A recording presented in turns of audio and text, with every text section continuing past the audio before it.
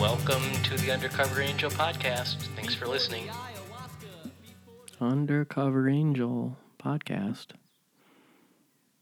Getting into the juicy stuff, as I said in the last episode. Getting into the drugs. We won't get into the sex for quite some time because I was this pipsqueak, dorky little kid.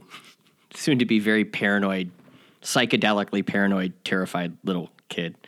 So that was very much out of the question. But anyway, plenty of sex and drugs down the road and rock and roll. But this section, Stoned, this was this chapter on getting stoned for the first time. So I'm sort of setting the stage with, I still had the anger. It was all the same tantrum. Things like spilled milk or Mario falling in fire. Hope you got that Super Mario Brothers reference. Rules I disagreed with and thoughts of injustice would trigger it all. So whenever something didn't go my way, I would go into the fit. I talk about how the fit was a form of control. And I talk about the elixirs that I'd been mixing inside of myself for decades, the internal drugstore. So we have, when we feel feelings, the feelings have chemicals associated with them.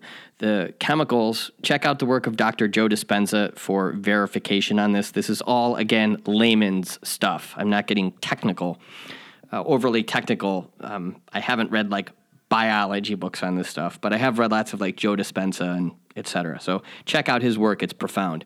But he makes this stuff really easy to understand. But we feel feelings. The feelings have chemicals associated with them.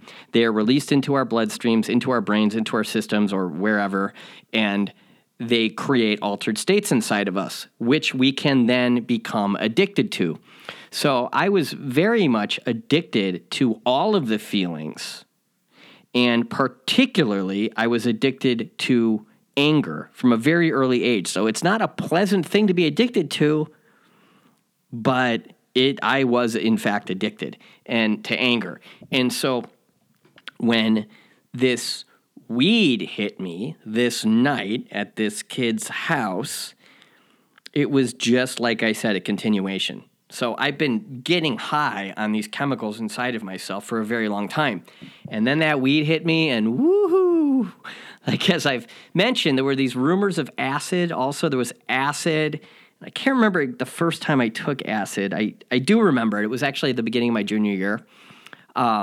But there was still, like, I did that kind of from peer pressure, and I still wasn't, when I did that, I wasn't a druggie yet.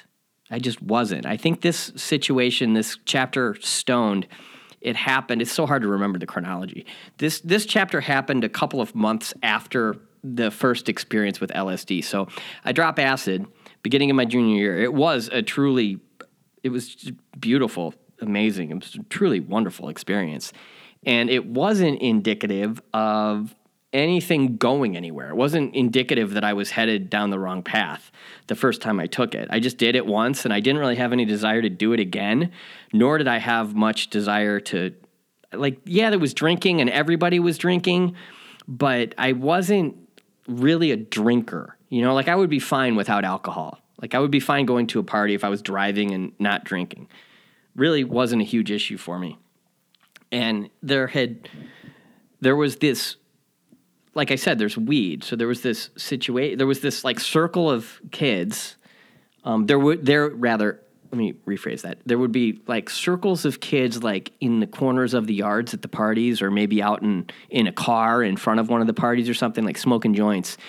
And eventually I just started to think like, oh, what the hell? I'll take a couple puffs. And so I'd take a couple puffs here, a couple puffs there. And I got a little stoned here and there, meaning I felt mild euphoria. But this night was different, right? So we were at this kid's house and we went in the backyard. I think his parents were out of town. Yeah, his parents were out of town.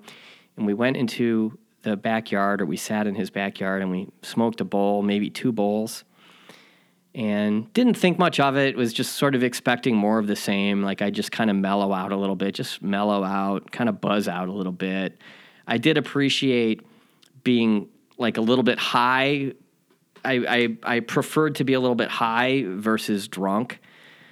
And I remember one night, like a few months before this, like being at a party and smoking some weed and hearing Pink Floyd and thinking it sounded really cool. It was like Pink Floyd The Wall.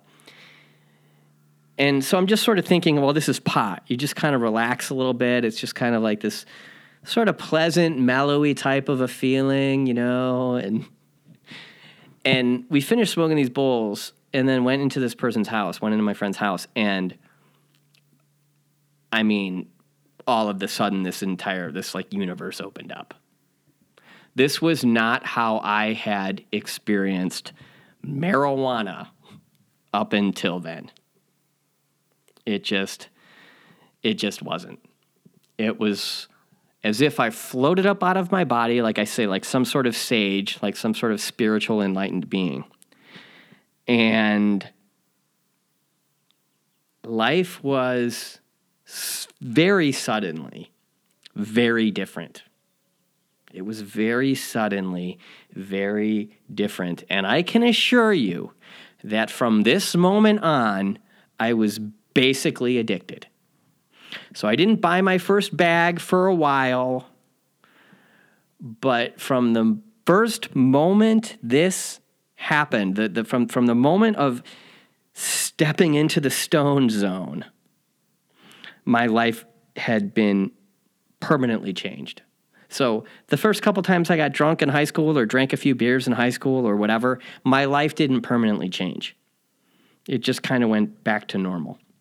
And I would drink a few beers maybe the next Friday night. And if there wasn't a party on Friday night, I wouldn't stress that there wasn't a party Friday night. And if there wasn't any place to go drinking, I wouldn't stress about not having any place to go drinking. It wasn't like that. When this weed hit me, really hit me, everything changed permanently. Permanently. In the same way where I'm talking about in the skateboard chapter about how when you have that stoke, when you get stoked for the first time, you want to create your life around the pursuit of the stoke. The experience of being really stoned for the first time becomes something that you want to create your life around. And I didn't buy my first bag for a few months at least. But from this point on, from this moment on, whenever there were kids smoking bowls in like the corner of the yard at the party or to the side of the party or, you know, in the car in front of the party or wherever, I would want to be a part of it. And so I would have these, talk about laughing. I mean, I would just laugh until I literally thought I pissed my pants. I mean, the laughter was just beyond. It was just this beautiful world. And then getting on my bike and riding through town, and Jeremiah's getting into weed also. And this experience was just the most magical.